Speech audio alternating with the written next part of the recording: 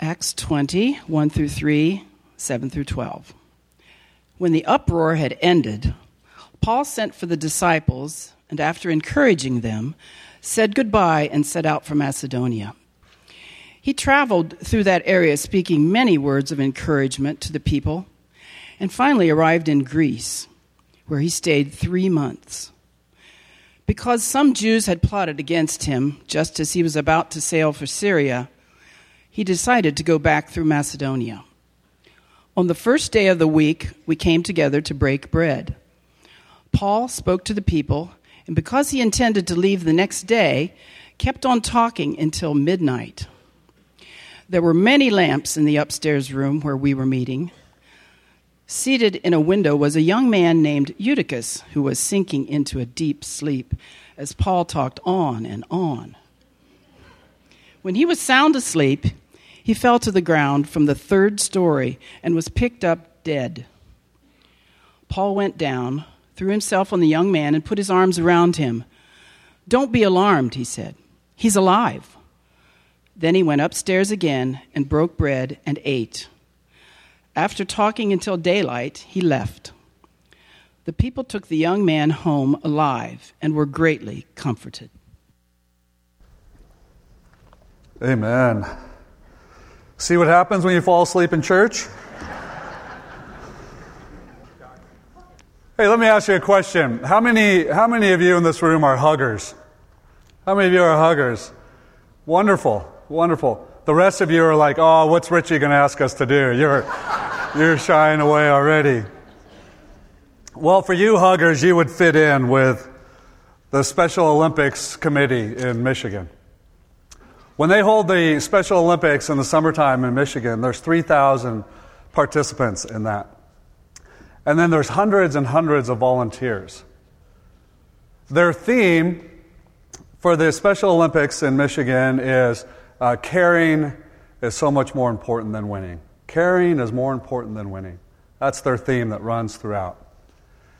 And like any track meet, they have all the similar events of a track meet, but what is different is the volunteers, as the events start, each volunteer is assigned a participant.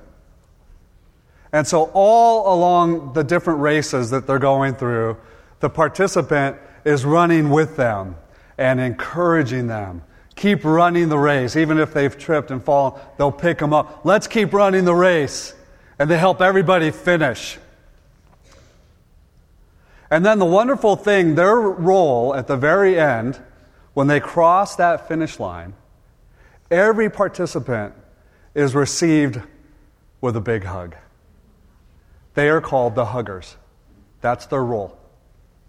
They are called the huggers. Paul was a hugger. Paul was one who went around to all the different churches and gave them a big hug of encouragement. Say, keep running the race. Encouraging the saints in the middle of all of the struggle. Keep running the race. And so I hope for us this morning that we will be encouraged by the Holy Spirit to be huggers. To be those who come alongside and help the saints, us, keep running the race. Let's pray for that this morning as we dive into Acts 20. Heavenly Father, I just thank you for your good word. I thank you that it's living and active, sharper than a double-edged sword. And we know that it will touch our hearts. It does not go out void, return void. So Father, this morning, would you stir up in us through your Holy Spirit how to be huggers, how to be encouragers. You have encouraged us with your life, and you continue to encourage us through the power of your Holy Spirit. And may we let that flow out to others. Would we encourage others to keep running the race? So do your work in us this morning. Stir us up. Help us to get over being selfish people where we're just focused on us, and let us be outward focused on how we can love others. In your precious name. Amen. Well, we see in chapter 20, in verse 1, we're going to see the life of Jesus through Paul encouraging the saints in the middle of the battle. Look at verse 1. When the uproar had ended, Paul sent for the disciples, and after encouraging them, he said goodbye and he set out for Macedonia. Now, if you remember from last week, there was a big uproar, a big riot, and they all came to the stadium in Ephesus, 25,000 people, and they're yelling for 2 hours, "Great is Artemis! Great is Artemis of the Ephesians! Great is Artemis!" Really against the people of the way, against Paul. Demetrius was losing idol business, and so there was a real anger against Christians. They were called at that time the Way. So there was this incredible battle, this incredible attack. And scriptures last week were reminding us, you know what? We all, when we follow Jesus Christ, guess what? We're going to face spiritual attack. That's just part of the journey. So we have to be prepared for it. And Ephesians 6 speaks all about that. Put on the spiritual armor of God. Are you prepared for battle? Or are you just like, well, hopefully I won't go through it? No, you're going to go through it. Are you prepared? And so he comes to encourage them. Hey, keep running the race.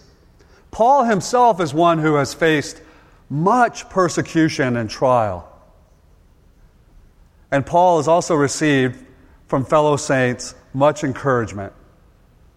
And so he gathers all of the disciples together in Ephesus, and he says, listen, I want you to keep running the race. I'm sure he's encouraging them in this. You're going to continue to face battle and attack. Just be prepared for it. It's going to happen. But you serve a great God who is going to strengthen you. He's going to lift you up. He's going to keep you running. But let's do it together. And so he encourages them as they're running this race. God is a great God. He will be the one who will be your rock and your fortress and your shield. He'll be your defender. Let me remind you of the things of our Lord. And Paul knows they need this encouragement as he's about to leave. Let me just talk about that word encouragement. We're going to see it 3 times in this little section. 3 times. And as good Bible students, we always look for words that are repeated. That's why the theme this morning is be an encourager. Because Paul is encouraging the saints. It has the root of the Holy Spirit, paraclete, parakaleo. It's one, that word is a beautiful word. It's one who calls you by their side. Para, I'm going to walk with you. I'm going to be by your side. To comfort, to build up, to strengthen, to encourage, to exhort in the Lord. I am one who's going to walk with you in this. That's the word encouragement. I'm doing it with you, and I'm lifting you up along the way. As you're running this race, and as you are finishing these races, I'm going to give you a big hug. Way to go. Let's keep running.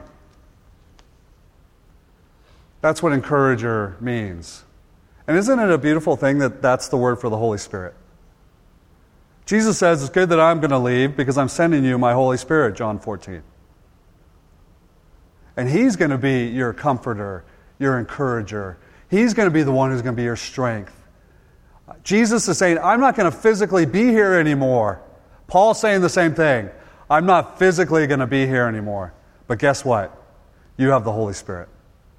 Each of you who are followers of Jesus Christ have the Holy Spirit. And He is, in and of Himself, your comforter, your encourager. And then guess what? He uses you saints to come alongside Jesus in the flesh. Let's be encouragers. Let's be encouragers. And so he continues on. I'm leaving, Paul says, and I'm sure he's saying, I've been with you for 2 years. I've been equipping you. He's been making disciples those 2 years, teaching in the hall of Tyrannus, teaching about the things of the Lord. And in the middle of that, people are coming to Christ, and then people are growing up in Christ. Making disciples. That's who we are as a church. We desire to be. We desire to be a church that is making disciples. We're living in the love of Christ and the power of the Holy Spirit, but we want to make disciples live out the great commandment.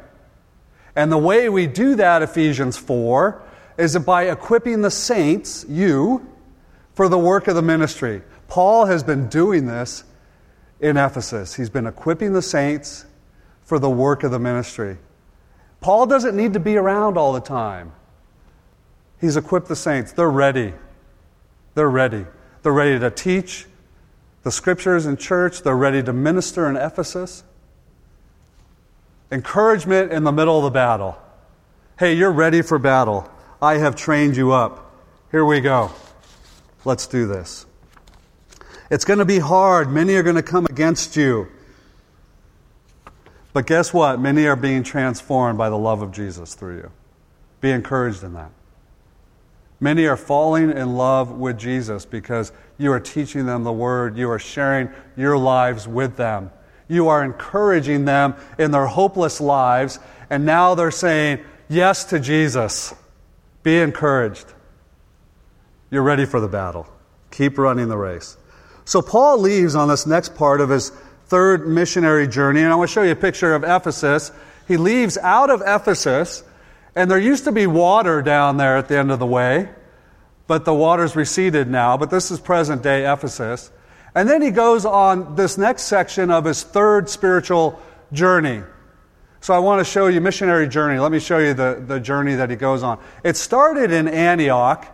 Where we pick up today is that he's going to leave out of Ephesus, and then he's going to head up into different parts of the region and ultimately end up in Troas, as the map is showing. So starting from Ephesus, going over Berea, he meets up with people, goes over to Greece, over by Corinth, he spends 3 months there, and then he's going to end up over in Troas. This is the third missionary journey. So we see encouragement in the middle of the battle, and the next part we see is encouragement with many words.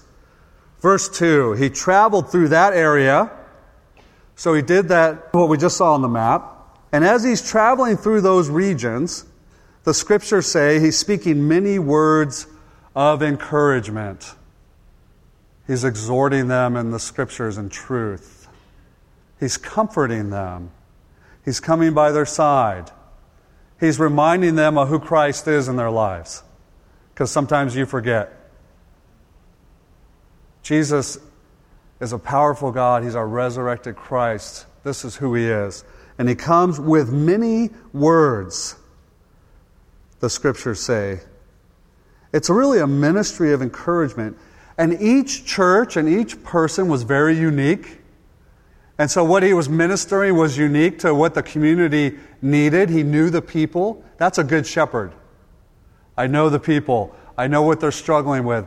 I know what they need encouragement with. You know what that means? That means he actually gets to know them, spends time with them, walks through life with them. It is a sacrifice of our time to actually love others. But that's God's great command. Love me, love others. That requires time and commitment and getting to know each other. And he goes through building up the body of Christ because he loved the saints. He cared for their souls. He cared for their life. Here's what 1 Thessalonians says in chapter 2, verse 7. Paul's heart for his people that he gets to share life with. Just as a nursing mother cares for her children, so we cared for you, because we loved you so much. And we were delighted to share with you not only the gospel of God, but our lives as well. That's a shepherd who's encouraging. We were delighted not only to share the good news of Jesus, but our lives and how we grow, how we depend on Him. I want to encourage you as you run this race. In 2 Corinthians, we see as Paul is doing this journey, his heart is troubled. He didn't find Titus in Troas, and he's really worried about it because he had written a painful letter to Corinth dealing with their sin. It was painful. And he wanted to get news because Titus had been there in Corinth, and he wanted to get a report back. So he didn't find him in Troas, so he goes over to Philippi, and he ministers there, and then finally Titus shows up. And he's worried about this report. What's it going to be like? But Titus shows up with good news. The people in Corinth have repented of their sin. There is a godly sorrow, and they've moved to Jesus. And Paul's heart rejoices in that good news. They have been challenged in the Word of God. He had to come through with a strong letter because he loved them, challenging them, exhorting them, come back to Jesus, and they did, like the prodigal son. That's what it looks like to encourage with many words. Sometimes it's just encouragement, let's keep running the race. Sometimes it's encouragement, stop sinning, because it's destroying your life. And I love you enough to tell you that. Even though you may not like me at the moment, I'm going to tell you this because I want you to come back to Jesus. That's an encourager. Are you being an encourager? He spoke many words, and part of the many words, I'm sure, were the Word of God. Many words from the Word. This is who our Lord is. This is how God has led His people. This is how He's been their defender and their strength. This is how He's our salvation. Many words with the Word. As you come alongside a brother or sister, would you please encourage them with the Word? Why? It's living and active. Did I mention that? Sharper than a double-edged sword. It pierces bone and marrow. The Word of God is alive. Let's minister the Word to each other. Let's not come to each other with just your own counsel, but the counsel from the Word of God. And let it do its work in those that you encourage. Paul was steadfast on his mission, even though he's always facing opposition. Verse 3 says, some of the Jews had plotted against him just as he was about to sail for Syria. And he decided to go back through Macedonia. During that third missionary journey, there was actually a group of Jews, their whole intention, their whole purpose was to kill Paul. Could you imagine having that on your shoulders the whole time? They were dead set about making him dead. He always was facing that. But he was purposed and set on Jesus Christ. God has called me to minister the gospel of Jesus. God has called me to come along your side and encourage you. I'm going to do it. I have a great enemy, but I have a great defender. I have a God who's bigger than all of this. That's who we serve as followers of Jesus. So he keeps making disciples, encouraging them in the journey. And then he's making disciples on the way. This is one of the things that I just want you to think about in your daily life, about making disciples. If you're not making disciples right now, if you're not coming along someone's side, if you're not encouraging them in the Word, I want you to ask the Lord, Lord, put someone on my heart that I can walk through life with, that I can be a friend and a disciple maker with, and we can disciple each other and encourage each other in the Word of God. Paul did that all the time. Verse 4, he brings along all these people with him. Sopater from Berea, Aristarchus and Secundus from Thessalonica, Gaius and Timothy out of Derbe, Tychicus and Trophimus out of Asia. Always traveling with people, sharing life with them, and just say, I want you to come with me. You know one of the greatest ways to make disciples? Is just say, hey, let's go to Home Depot together. Let's share life together. Just come on the drive. You know what? It's in the drive time that most discipleship happens to whatever thing you're doing. You're just sharing life. I love my buddy George. He always invites me to go fishing. My favorite part of the fishing is that our drive time. It's a long drive usually to wherever we're going. And so we just get to talk about life and what's going on. And it just blesses me. And we get to share about spiritual things and what God is doing. And then, Lord willing, we catch a few fish along the way. That's discipleship. That's what Paul's doing. Pray about people that you can just say, hey, come with me. Come with me. That's making disciples of our Lord Jesus Christ. And he's doing it. Note, all these men are from different communities, different regions. That's the Big C church. Isn't that beautiful? And he's going around, and part of his encouragement is actually going to be encouraging them to use their lives for Christ, to encourage the church in Jerusalem, who's going through great famine and struggle, and to raise an offering to go to the home church in Jerusalem. He's going to encourage Jerusalem through these financial gifts. See, Paul is always looking for ways to encourage. To encourage. And so he gathers a financial gift. He speaks in 2 Corinthians 8 about how the Philippians, they even gave more than they actually had to be able, the joy of participating in the ministry of caring for the church in Jerusalem. That's what giving does. It's the heart of God. God gave everything, His Son, for us. He's a generous God. And so we give.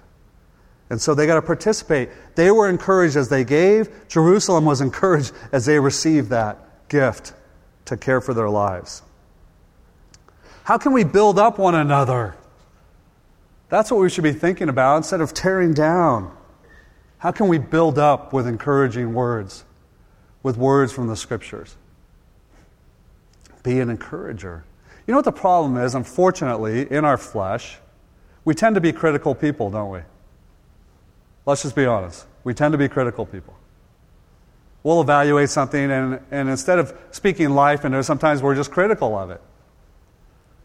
That's our flesh. We're always wrestling against that. I am. So I'm assuming you maybe a little bit struggle with that as well. You know, all the studies say it takes 5 encouraging, positive words, statements, to basically erase the one negative, to make it balanced out.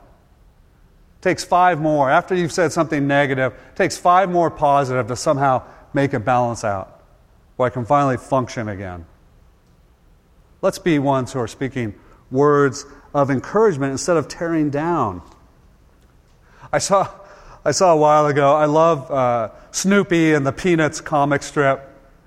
And there was a comic strip, and Linus, little brother of Lucy, with his blanket and everything, he decides, I'm going to write my own comic strip. And so he writes one out, and he at first squeamishly hands it to Lucy and says, Lucy, is this a funny comic strip? And Lucy starts to read it, and she's tapping her foot, and she gets a big grin on her face. She actually likes it. And she goes, well, Linus, who wrote this? And Linus is all excited, and he says, Lucy, I wrote this comic strip.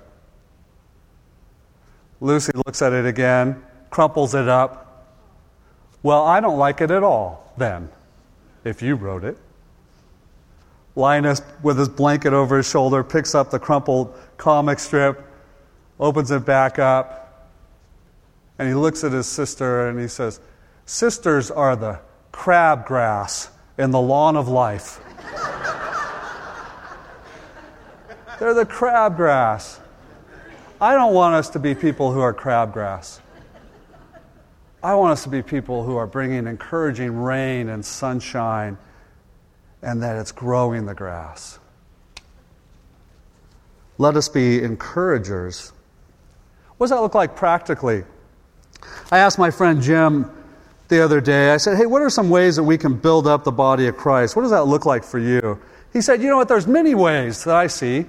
There's more than I can even speak of. It could be from performing acts of service for someone, financial contribution to someone in need, an encouraging note.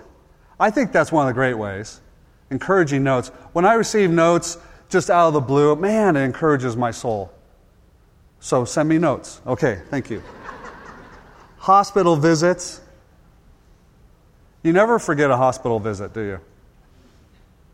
When I was in the hospital at different times in my life and people visited me, I never forgot every single person, honestly, that came to visit me. People don't forget. It's a great time of need, just for comfort and encouragement. And he was saying all these things, and he says, Jim said, I think encouragement is most effective when there's a tangible connection point between people it involves. There's a personal involvement or a sacrifice. It shows a deeper level of care when you're kind of going out of your way. Like the person knew you had a busy schedule, but you're with them anyway. I think we can encourage the body in these ways. And he made mention, he said, you know what? Growth groups are one of the great ways where you can receive that type of encouragement because there's personal connection. You're together, you're going through life together, and you can always think through of ways that we can love each other with encouragement. And I would just ask you who are in growth groups today, would you as a growth group think about who in your growth group could maybe use many words of encouragement as they're living life, as they're wanting to grow in Christ, as they're needing to be lifted up? Is there someone there? Paul encouraged with many words. Let us do the same. This last section is how he encouraged because of the very truth that our Jesus is resurrected from the dead. He is alive. Be encouraged. He is alive. This last section is amazing. What happens is they came to Troas. So they leave on a Roman boat that I want to show you. This was first century Roman boat that would be normal that you would take across the seas. And they go from here and they end up in Troas, which we saw on the missionary journey. It says, on the first day of the week, we came together to break bread. It was the first time we see it mentioned in the Scriptures that they gathered on the first day of the week, which was Sunday. This is the first time we see it here. They started to meet on Sundays. Do you know why they met on Sundays? That's when Jesus was resurrected from the dead. It's Resurrection Sunday. And so they celebrated on Sundays. And we see it first starting here in the Scriptures in Troas. Paul had been in Troas before, and it was in this place in Troas, this is the ancient city today, there's some remains there. As he's in Troas, in Acts chapter 16, if you remember, Paul receives what's called the Macedonian call. He receives a vision. Come to Philippi, come to Macedonia. We need you here. And so Paul responds to the Holy Spirit, which is what we all should do, respond to the Holy Spirit. And he goes to Troas. He's not sure what God's going to do with him there. He runs into Lydia, who's down by the stream, shares the gospel with Lydia. Lydia becomes a Christian. Her family becomes Christian. They start to minister in Philippi. The jailer becomes a Christian and his family. I mean, God's Spirit is just moving all over the place. Paul just responded to the call. That's a big response to a Holy Spirit call. But do we respond when the Holy Spirit is saying, listen, I just want you to go and encourage that person. Listen, I just want you to give them a call. You're sitting there at home watching football and all of a sudden someone comes to your mind. That's a prompting of the Holy Spirit. You know what? I'm just going to call them, see how they're doing. Just check in. Or you could even say, you know what? The Lord just told me to call you. So I just want to see how you're doing. The Holy Spirit works that way. You need to know that. You need to, and I need to, respond to the promptings of the Holy Spirit as He's moving. Because great works He's prepared in advance for us to step into. So the community gathers in Troas on the third floor of someone's home. It's another upper room. And they're gathering to have a feast, a love meal, that they would call them, and then also to take communion, to have the Lord's Supper. And so they're gathered in. It's been a long day, and they all gather in, and it's hot. They've got all the oil lamps burning. And Paul is just speaking and speaking and speaking, and he keeps on talking, and he keeps on talking, just like I am right now. He knows he's going to be taken off in the morning, He wants to encourage them in who Jesus is. He wants to encourage them in what God is doing. He wants to hear from them, what's God doing in Troas? The first part of this is conversation, this teaching. The second part is actually a homily. He's actually teaching them the Scriptures. But the first part is a conversation. It's dialogue. You saints have the same Holy Spirit that I do. Let's hear what God's doing. Let's hear what God's teaching you in His Word. Let's be encouraged together. And so he's talking and talking. And then Eutychus is sitting in the window. He's a young boy. And he's sitting in the window. And his name, by the way, means fortunate. Fortunate. I think after this whole experience, they call him lucky, you know? But his name means fortunate. Fortunate's sitting in the window. Next thing you know, it's just getting hot, and his eyes are going down. The Scriptures, actually, the word used is that he falls into a hypnosis. Like, it's just like the flickering lights, and next thing you know, I'm hypnotized, and I'm just falling, and I'm falling. And he falls out the window, and the Scriptures are really clear. Dr. Luke is there. He died. He died. But here's where Paul is used to encourage the saints. This is a beautiful thing. Paul is used to encourage the saints. He goes down. The whole service is interrupted. I was teaching all these good things, and the service is interrupted. And he goes downstairs. Everybody's crying out, the grieving, wailing cry of death. And Paul goes and he lays his body across the body of Eutychus. For the Jewish mind, that would have been very much like Elijah, as he laid his body across a child and raised them back to life. Or Elisha. All these great prophets would have come and flowing in the mind. This is like Elijah.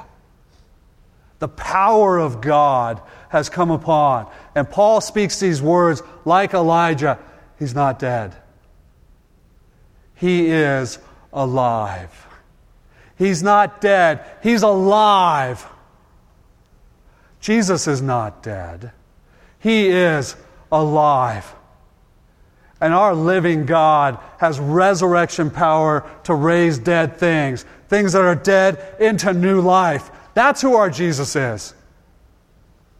You are experiencing the power of God right here in our resurrected Christ. Be encouraged. Be encouraged. You know what's so interesting in this whole scene? Is right away after this beautiful miracle that gives authority to Paul, that shows and reveals very clearly the power and the resurrected Christ, the power of the resurrection, is that it wasn't about the miracle. Look what happens next, and it's real quick. He's raised, they go back up into the room, and then what happens? They get back into the Word, they break bread, they have communion. What? This kid was just raised from the dead. Let's spend time here. This is amazing. No. Let's get back up and let's study the Word. You know what that's pointing to me? It's not about these miracles. It's the Word of God that will sustain you. And so Paul now goes into homily, into teaching, all the way through the morning. It's the Word of God that will sustain you. You need to know the Word of God. You need to know that your Christ is resurrected. He raises dead things. You have a dead marriage, guess what? Christ raises dead marriages. You have dead relationships, Christ can raise those to life again. That's the God we serve. Are you dead in your faith? Christ can raise that up. Let me encourage you as I teach you the Word of God. And let us break bread together, remembering that we have life because Christ died for us on the cross. He took our sin. He made that payment for us. And yet He rose again. That's the resurrected Christ we serve.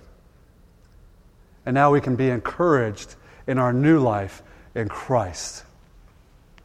And the scriptures say in verse 12, and they took the boy away, and they were comforted. Same word, parakaleo. They were encouraged. Let's pray. Father, I just thank you for your amazing encouragement. I thank you that you are with us in the battle, that you are by our side. I thank you that you give us many words of encouragement through your scriptures and who you are and how we can have life. And I thank you for the saints who come along our side and give us encouragement. And Father, you are risen indeed. And so we are encouraged in our souls. May we live in the power of the resurrection through the power of the Holy Spirit. Lives that are following you and continuing to run this race. May we, Father, be encouragers like you.